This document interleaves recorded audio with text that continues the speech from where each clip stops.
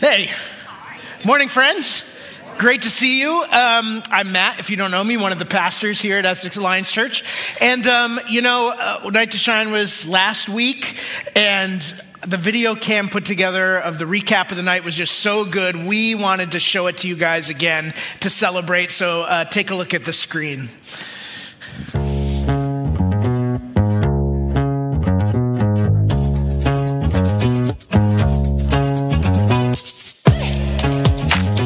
So our team's been planning for about 4 months now. So many people come for this one special night. This is my favorite event of the year. When you watched our guests come in on the red carpet. We have been working for the last 3 days to get everything ready and prepped. There's fresh fruit platters, there's fresh cheese platters. Everybody's role is so significant to the success of this night. Today, we're putting all the finishing touches on, getting all our fixtures in place. There is a huge amount of logistics involved with this. Everything from the people, the guests, our volunteer staff, which is almost in the 400s. Every step of the way, every person they interact with is going to make their night amazing. Scott, I'm Chris. Hey. Nice to meet you. I am your buddy. Head up the hair and makeup and the shoe shine. They'd love to see you up there. Oh my God, that's right. Welcome. Are you excited for tonight? Yeah. Beautiful. How is that looking? Beautiful? You're all ready to dance the night away now. Well done. All right, we're moonwalking. Look at this. There, what do we think of that? Thumbs up, we like it? Awesome. Oh my goodness. Jesse, so handsome. Look at his shoes. 10 times shinier than mine. You can see your reflection. So are we going to just curl? And what do you want Nicole to do? What do you want for your makeup? You want a little bit of shoes? You want this color?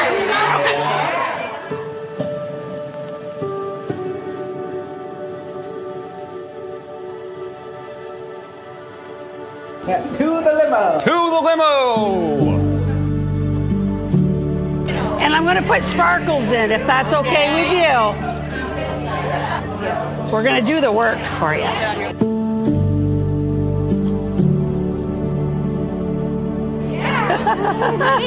She loves it. The more, the better.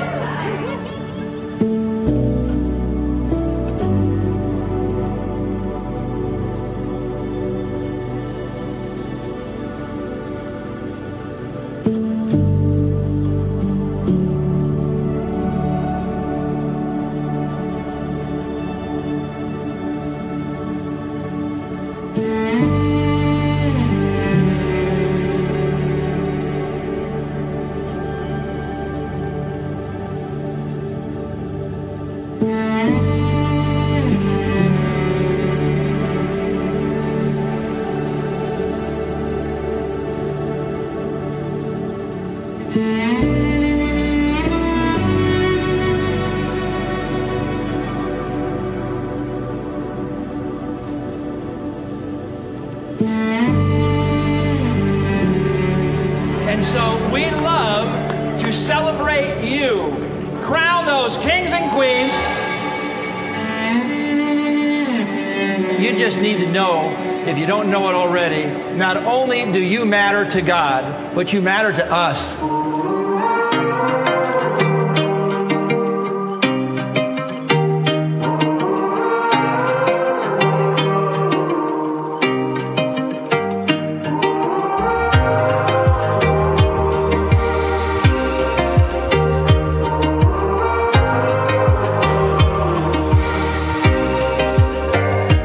I have 2 young adult sons, Adam and Sam. They both have special needs. Once we told Adam what was happening, that he was going to go to a prom, that's all I talked about. Just that hugs and friendship that we don't always get when we're out in public with other people. Just to see our guests come in and see the enjoyment that they know this night is just for them. I'm with you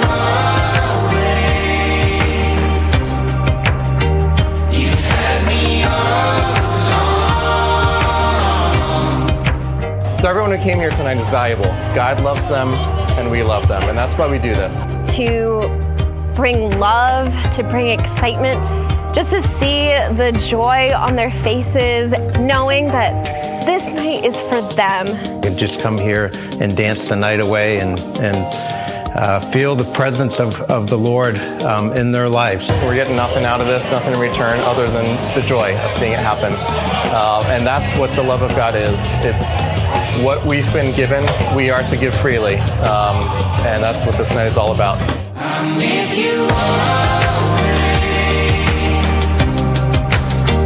You've had me all along.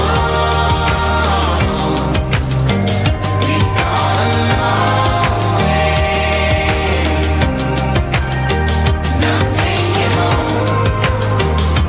Take it home. Now take it home. Take it home.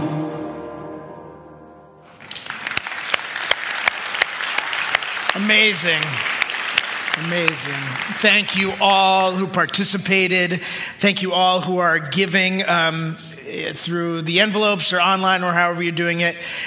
This is something we go above and beyond for, and you guys have been so faithful year after year in going above and beyond to make sure Night to Shine can be as awesome as it can be. So thank you guys. We wanted to just say thanks again for participating through your volunteering, through your giving, and making this happen, and so many other really important ministries. So thank you for that. Ushers, come on down. We'll take the offering, and as they do, I have to mention just a couple other things before we get into this morning's message. Number one is that today is the annual meeting. So last week we had a financial info meeting after church. This week is the annual meeting where our voting membership, you get to vote and on different things, elders and governing board and all that kind of stuff. So if you are a voting member of Essex Alliance Church, it will direct you after service to head downstairs to rooms 204, 206. That's the stairs right by the info desk, and you kind of snake around to the left once you get down there. And in that room, that's where you can cast your vote and all that. And we've got some of our staff and key people down there to answer questions, provide information, all that fun stuff. If you're not a voting member, you can still go down and have a conversation, ask any questions you want. Go for it. But also, let me direct you, in the lobby here, we have our annual report. This is just an overview of all the things and ministries and stuff that's taken place over the last year. And it's got some really great information, a lot of encouragement, and things you guys have made happen and you've been a part of. So I'd encourage you also, grab one of these, take a look at it, and we can celebrate the last year of ministry together and look ahead to the next year of ministry as well. And I'll just throw that over there. And finally, with the election of new elders and governing board members and all that comes the exit of elders and governing board members who have termed out and are off those boards now after years of serving faithfully you guys, this church, and helping us to function well spiritually and in the whole, all the business of the church. Long meetings about finances and this and that, and give their time, energy, and prayer to making sure that Essex Alliance, that we are healthy and we are on the right track. So I'm not sure if these guys are in the room right now, but we have 4 outgoing members of those boards. I just want to acknowledge. So if I say your name and you're in here, please stand up, and we're gonna thank you for how you've served the church. That's Rob Lavasser, Steve Quiet, Gordon Kelly, and John Anderson are our outgoing officers. So if you're here, well, we can thank them anyway. Let's thank them. We know you're hearing us somewhere, wherever you are. Yeah. Thank you. Thanks to those guys. If you see them, make sure to say thanks today or in the coming weeks. So, all right, let's get into it. Let me start this morning with a verse from the book of Philippians, which some of you are probably familiar with, these verses that Paul writes in Philippians 4. It says this: "Rejoice in the Lord always. Again, I will say, rejoice. Let your reasonableness be known to everyone. The Lord is at hand. Do not be anxious about anything, but in everything by prayer and supplication with thanksgiving, let your requests be made known to God. And the peace of God, which surpasses all understanding, will guard your hearts and your minds in Christ Jesus." When I was in my early college years, 19, 20 years old, my church in Connecticut went through this big prayer initiative. as a whole church. We were going to do a bunch of different things. And one of the ways that we were going to commit to prayer and moving forward as a church was to build and operate a 24-hour prayer room in the church building. And this changed the landscape of our whole church. Part of the commitment of this prayer room was that we were hoping that every hour of every day would be covered in prayer. Someone would be in that prayer room praying, or at home praying along as well. And we came close. I'm happy to say our church had come close, but we didn't quite, I don't think, got all the slots filled at that time when I was still there. Some of our young adult college ministry leaders at the time thought it would be a really good idea to sign up for a weekly slot from midnight to 3 a.m. on Thursdays. And they caught this vision and said, we'll take that overnight shift. And the invite and hope was there from our leaders that our group, the college young adult kind of crew at the church, would have some representation there every Thursday night from midnight to 3 a.m. And we were all invited to be a part of that and be there and spend that time in prayer. And when it all started, I remember thinking, 3 hours every week, what the heck are we going to have to pray for that amount of time? For 3 hours at a block, and then doing that every week? Man, now we're going to run out of stuff to pray for. So I had this thought like, we'll pray for a little bit, and then we'll just kind of hang out, be there, have a space to spend together. And boy, was I wrong about that. Man, I showed up that first week that I went, and 3 hours flew by in prayer. The next week showed up again, 3 hours flew by. The next week we did we went out at 1 a.m. and did like a whole prayer walk around the church campus for a couple hours in the middle of the night. And week after week, 3 hours in the middle of the night, we never ran out of prayer. It was honestly life-changing for myself and a lot of people who were a part of that initiative. And my skepticism ahead of time, I have to admit, about how much time prayer would fill and what we would pray for, came from a narrow view, a misunderstanding of what prayer is, how it works, and how we do it. And so my question is, how do we define prayer? How would you define prayer? Seems like a simple question, simple enough. Most of us who have been a part of the church or, followed Jesus for any length of time probably understand, prayer, I kind of get that, I understand it. But kind of putting the meaning into words can be difficult. I think a lot of us would define prayer in a very simple way and say something like, well, prayer is talking to God. And simple understanding. But even with that comes questions like, what does that mean to talk to God? Does he talk back? Can you hear him? Does he hear every word we say? Do we have to go through some sort of ritual or say, certain prayers the right way? How do we do it? It's a more complicated question, I think, than we might realize, putting the meaning of prayer into words. On my bookshelf, this is just my shelf, I counted this week, I have 9 books dedicated to the subject of prayer, specifically dedicated to prayer. And that's not to mention all the other books I have about systematic theology and commentaries and other books that have chapters or sections dedicated to prayer as well. And I don't have a big library, but that's a lot of books for what seems like a pretty simple subject. Not to mention prayer is sort of a universal or ubiquitous experience. Everyone, I think, has prayed in some way. Most religious and cultural traditions, prayer is kind of a part or central piece of those traditions. Protestants pray, Catholics pray, Jews pray, Muslims pray, Hindus and Buddhists and cults and ancestor worshipers and even atheists will throw up a prayer from time to time. If you listen close, you can hear it. They say things like, oh God, or really desperate situations you might hear like, God, if you're listening, would you if you're there, people pray. It's a universal experience across a lot of different traditions. And that makes, I think, defining prayer a little complicated. Even if we focus in our own tradition, Christianity, prayer can be a little complicated. Let me give you some facts about prayer in the Bible. These are just facts, some things that I learned this week as I was doing a little research. Here's some facts about prayer. In the Bible, there are 600 over 650 recorded prayers.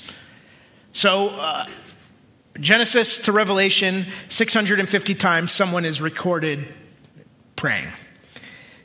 There are 450 times that God answers a prayer in the Bible.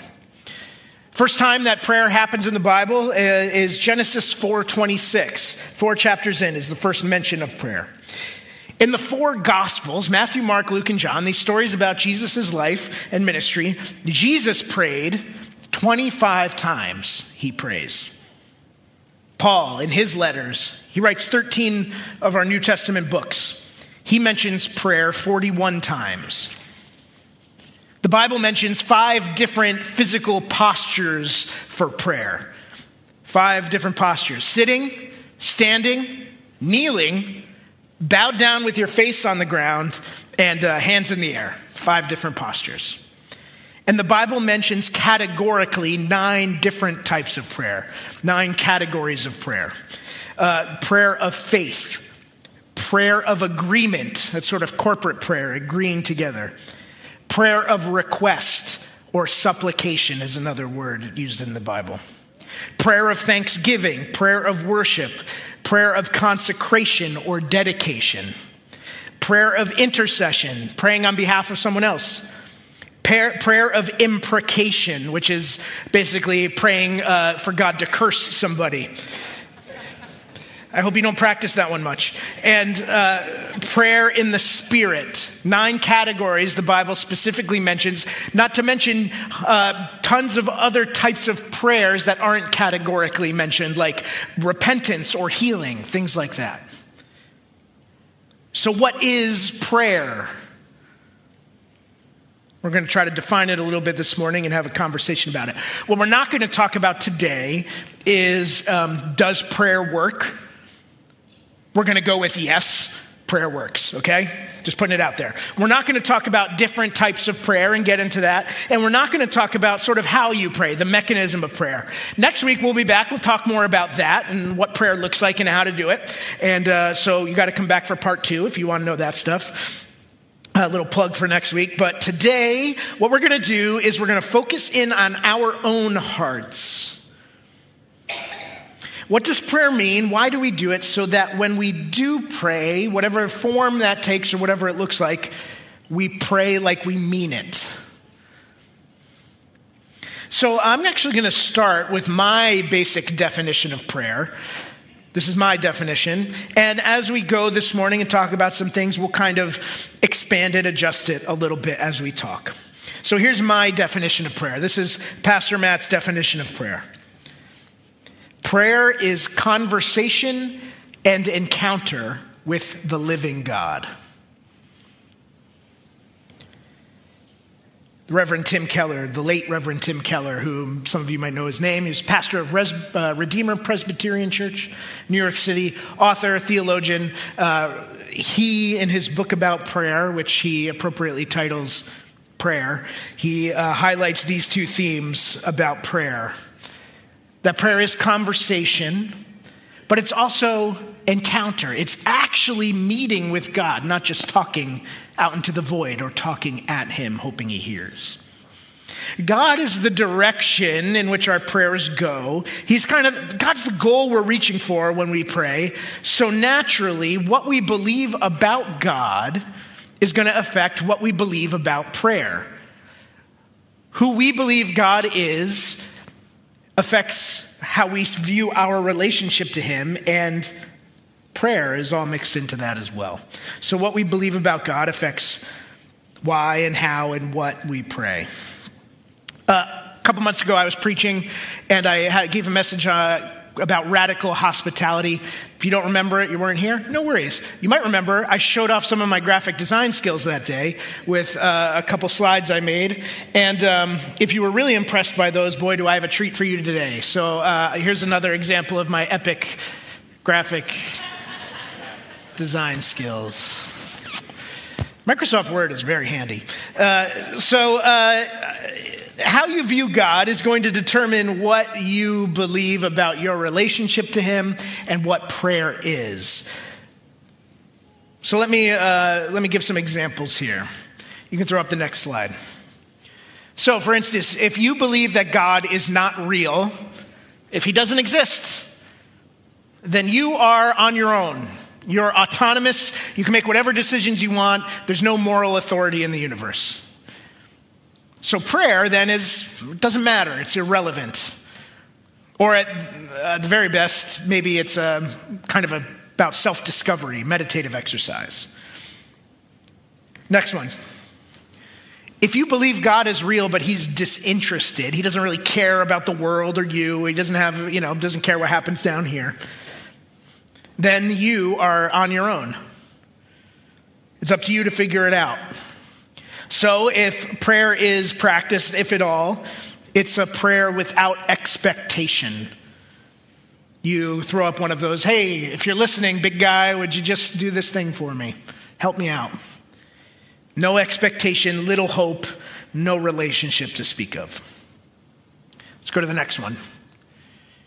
If you believe God is like Santa Claus, what do I mean by this? If God is like Santa Claus, well, if God rewards you when you're good and punishes you when you're bad, gives you a lump of coal in your stocking, then you receive if you're good.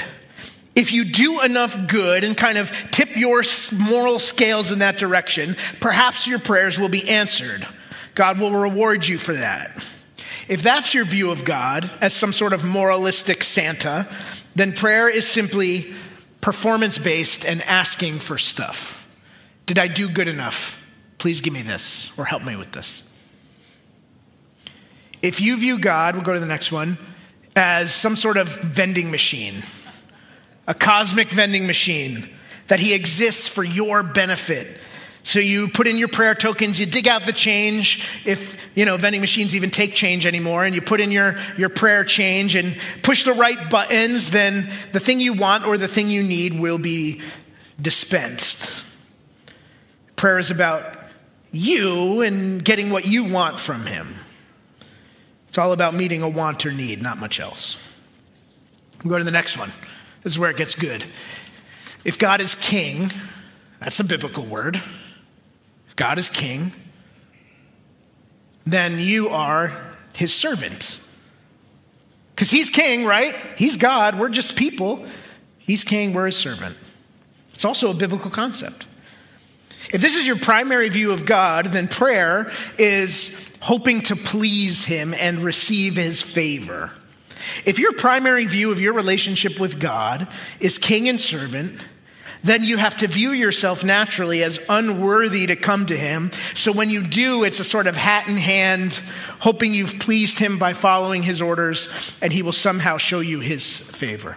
Now, these are biblical words and biblical concepts. I have to acknowledge that. It is very true. God is king, and we do indeed serve him. We are his servants. It's 100% true. And Paul even says in the New Testament, he calls himself often a slave to Christ. But here's the reality of God wants to relate to us. His primary goal in his relationship with you and your relationship with him is not as king to servant, as true as that might be. It's an interesting tension. He relates to us, I think, as something better. Let's put up the last one. More biblical concepts. If God is your father, then you are his child. And prayer is about relationship.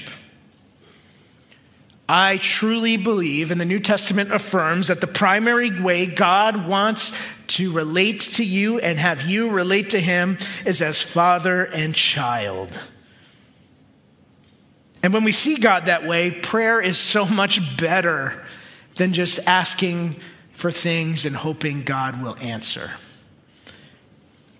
It's actually the daily living out of a relationship. Here's 1 John chapter 3, verse 1. It says this: see what great love the Father has lavished on us. Listen to those words. He has lavished on us that we should be called children of God, and that is what we are. A child has special privileges. A child has access to their parent that nobody else gets to have. Friends, extended family, no one else has that same sort of access as a child because the heart of the parent beats for the child like no one else. Our family was in Mexico a couple weeks ago. We were there for my sister's wedding. She had a destination wedding. We said, oh, shucks, we have to go to Mexico in the winter. So we went down, had a great time. Snorkeling, beach, boat, tacos, all that good stuff. We had a blast celebrating as our little family unit, but also with our extended family and all that. So our family, we didn't stay at the beach resort with everyone else. We rented a condo in town because that's a little more our speed, more freedom to explore and things like that. So we just had a blast. But the night before we were scheduled to fly home, so we had a 1 p.m. flight. At midnight, my older son, Jack, walked into our room. He was sharing a room with his brother, Levi. Jack came into our room, woke us up to tell us that Levi was throwing up in the bed. So we spring into help mode, right? Taylor and I, all right, here we go. And we strip the bed and get Levi, in the bathroom and clean him up and clean the bed and do all that and spend the night sitting on the couch with him. Now, I'm going to tell you something about my wife. I did not get permission to tell you this ahead of time. So I apologize to her. But Taylor does not do well with the vomit. That's not her forte. It's become my forte. And I swear she does this. Like, we have a dog, and I'll come home, and I'll see, like, a pile of dog vomit, and I know she saw it. And then I say, Taylor, did you see the vomit? And she's like, no, I didn't see it. All day when I was home. So she just doesn't do well with that. She gets that thing, and it's not her forte. But when it's her child, she's in it. She stayed up all night on the couch with him, holding the big Tupperware as he over and over emptied his stomach into that, and she'd clean him up. I mean, because the heart of the parent beats for the child like no one else. She would not do that for anyone else. Let me go back to Tim Keller for a moment, who said this about our relationship to God, our Father. He says, the only person who dares wake up a king at 3 a.m. for a glass of water is a child. We have that kind of access. If God is my Father, then I am his child, and prayer is about relationship. God's desire for you and your relationship with him is to be like a father and his child. Now, I know some of you hear that and the anxiety starts to build, or maybe you cringe a little bit because you didn't or don't have a good relationship with your father, your biological father, your dad. I get that, and I know God gets that. But his hope and his heart for you is to experience all the love and joy and access to the best father. The kind of father that would get out of bed in the middle of the night to make sure you have that glass of water that you need. The kind of father who drops everything when you walk in the room. The kind of father who showed up to your games and your performances. The kind of father that you can count on. Going to him, even if he is our king, doesn't come with fear and anxiety.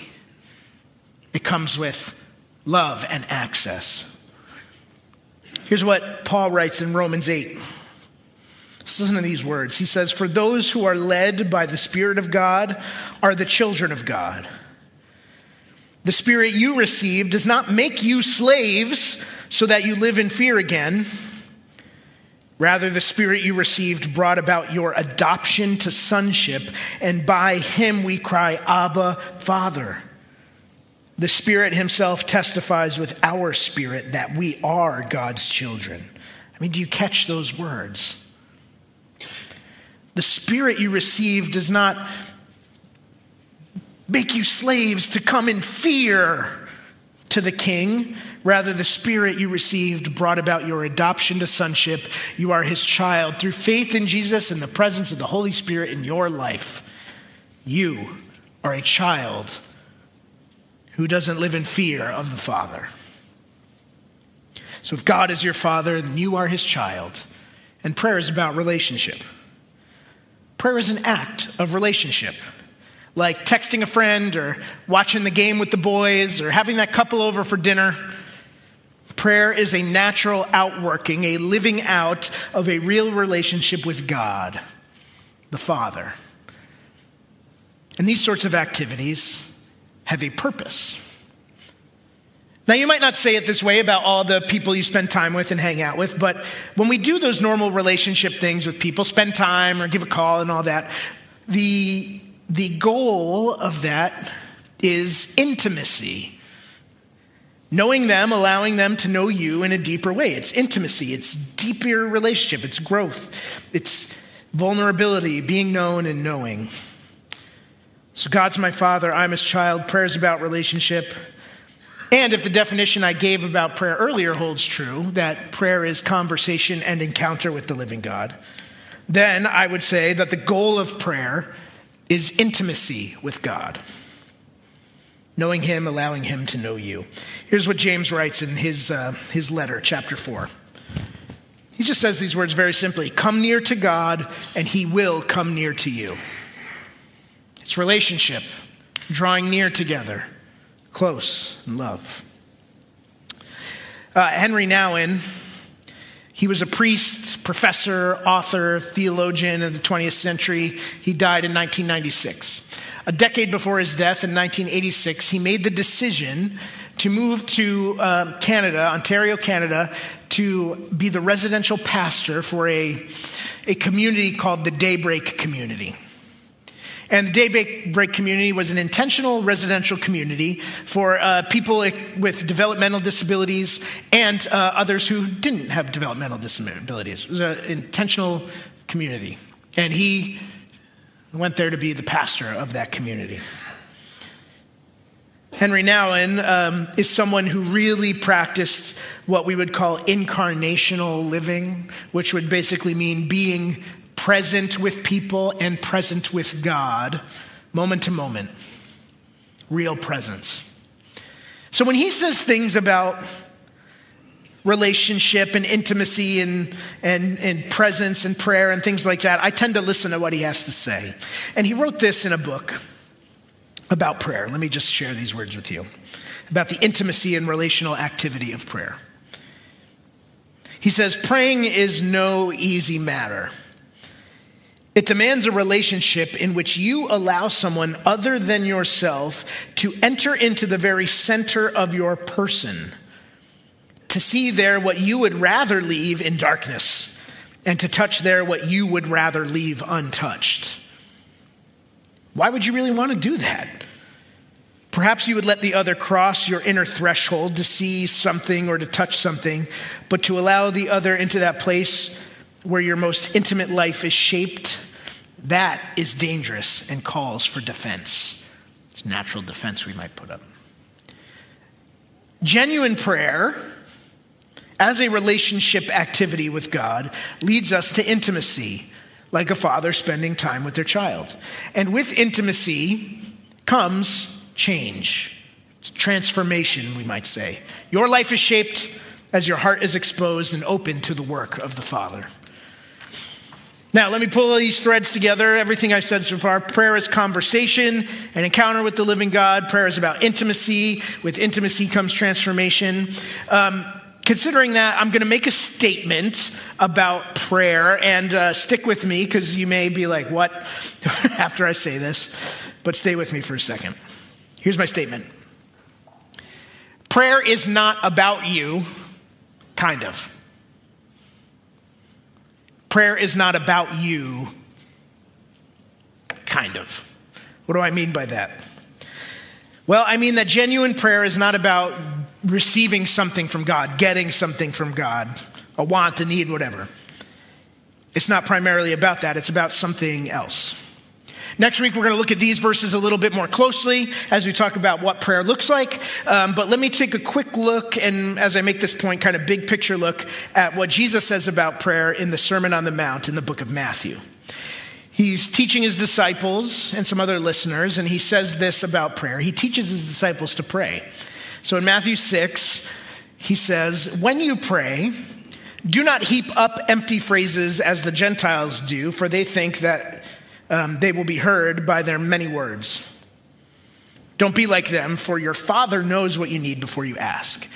So he says, like, when you come to prayer, you don't need to be the most eloquent or say the right thing the right way to get something out of God. That's what he says here. Don't heap up empty phrases. You don't have to come with that kind of stuff to God. Because, he says, your Father knows what you already need before you ask. So you don't need to do that stuff.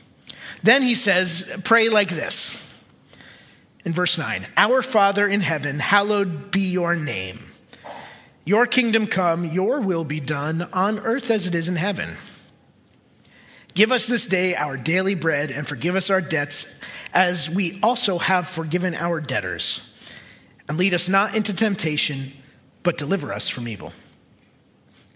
So next week we'll dig into these verses a little bit more, take a closer look. But right now, big picture, if you look at how Jesus says, pray like this, I believe what he tells us is that prayer is not about you, kind of. God comes first. You come second. Let me show you another example of my amazing graphic design skills. Boom. I did this one in PowerPoint.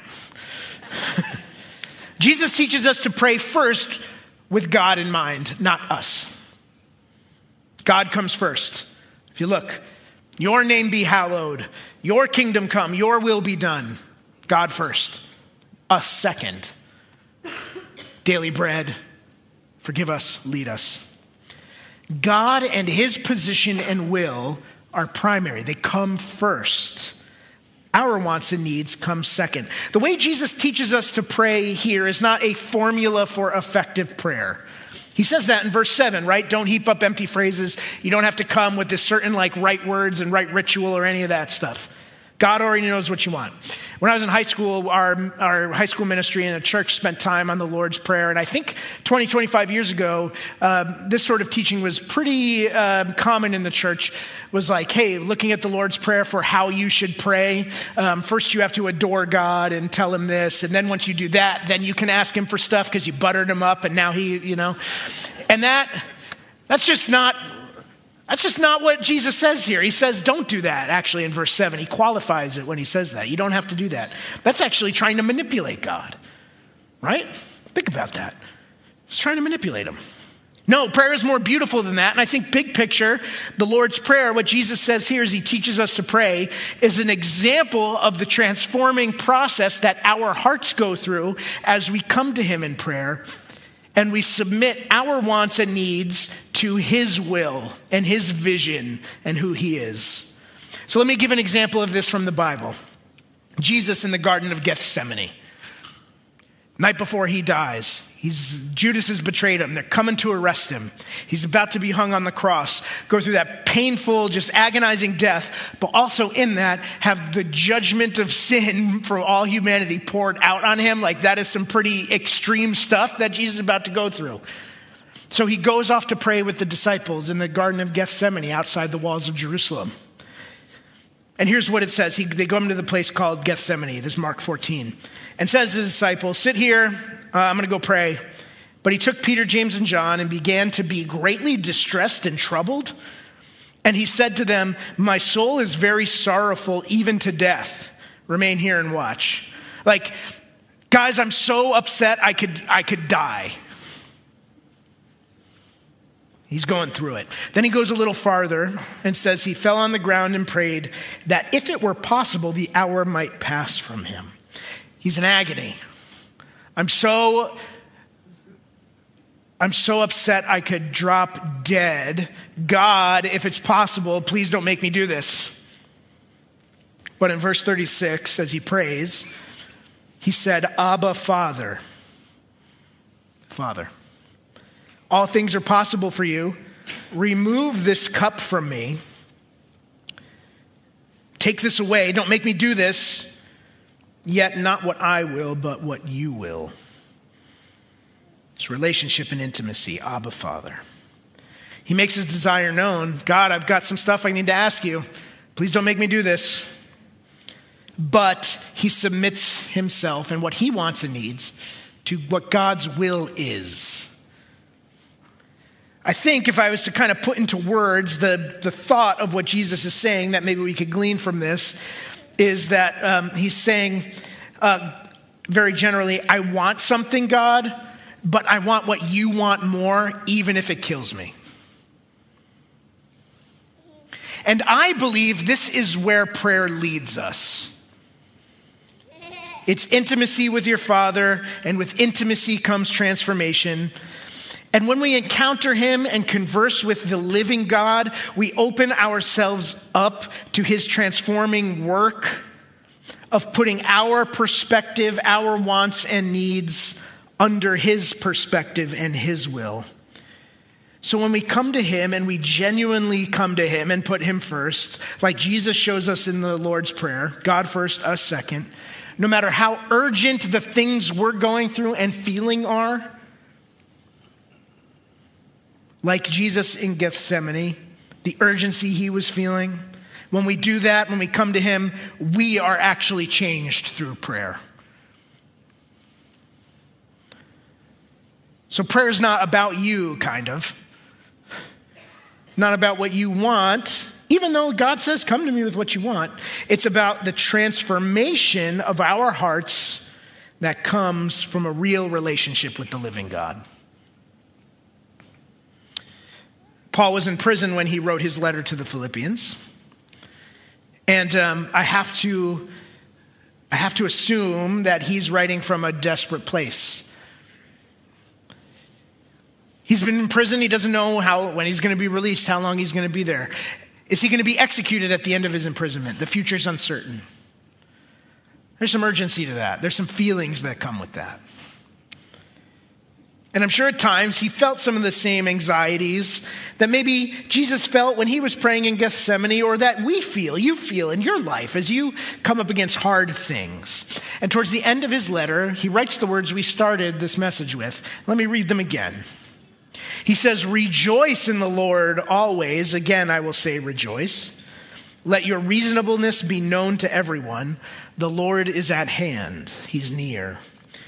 Do not be anxious about anything, but in everything, by prayer and supplication, with thanksgiving, let your requests be made known to God.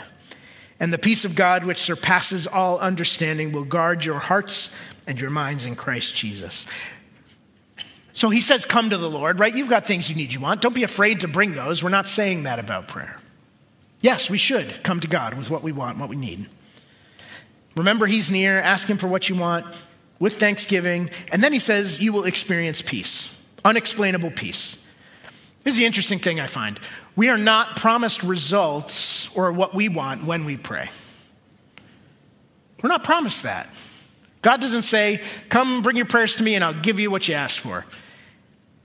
I don't even think he says, come to me with what you want and I will answer them in a way you didn't expect, though that often happens. What he says, Paul writes here, is that when you come to God in prayer, you will experience peace, a promised peace, a peace that doesn't make sense. And here we go, that kind of peace can only happen when our will is transformed and oriented to God's will, and we see things from his perspective. All our priorities, our anxieties, the urgency we feel for everything going on in your life, and it all comes in line with God's will. And when God's will becomes your will, you will experience peace because you catch a glimpse of things from God's perspective. Knowing that no matter what happens in this world, God loves you and he is in control. And that's where prayer brings us, to peace. A peace that comes with transformation. A peace that allows us to say, God, I want something, but I want what you want more, even if it kills me. And you can only get to that place through God's transforming work, which comes with the intimacy that we practice in a relationship to a loving Father through prayer. So let me edit my definition that I gave of prayer just a little bit for us. Here's my definition of prayer now. Prayer is conversation and encounter with the living God, which inevitably changes you. If you want a vending machine God, good luck finding one. If you want a Santa Claus God, let me tell you, you're never going to be good enough to get all the things that you ask for, if that's your view. If you want a God who only sees you as a servant, it's going to be hard to find joy. Our God is a Father who desires a real relationship with you, his child. And prayer is the natural living out of a relationship with God that changes us. Because through prayer, you deepen your intimacy with the person who holds the universe together. And when we open ourselves up to him and his will, your will and perspective will change, and you will start to see things like he sees them. And when that happens, you will experience a peace that doesn't make sense. So that's how I would define prayer. It's a beautiful thing, and it's so much more beautiful than just asking God for stuff and hoping he hears me and answers me.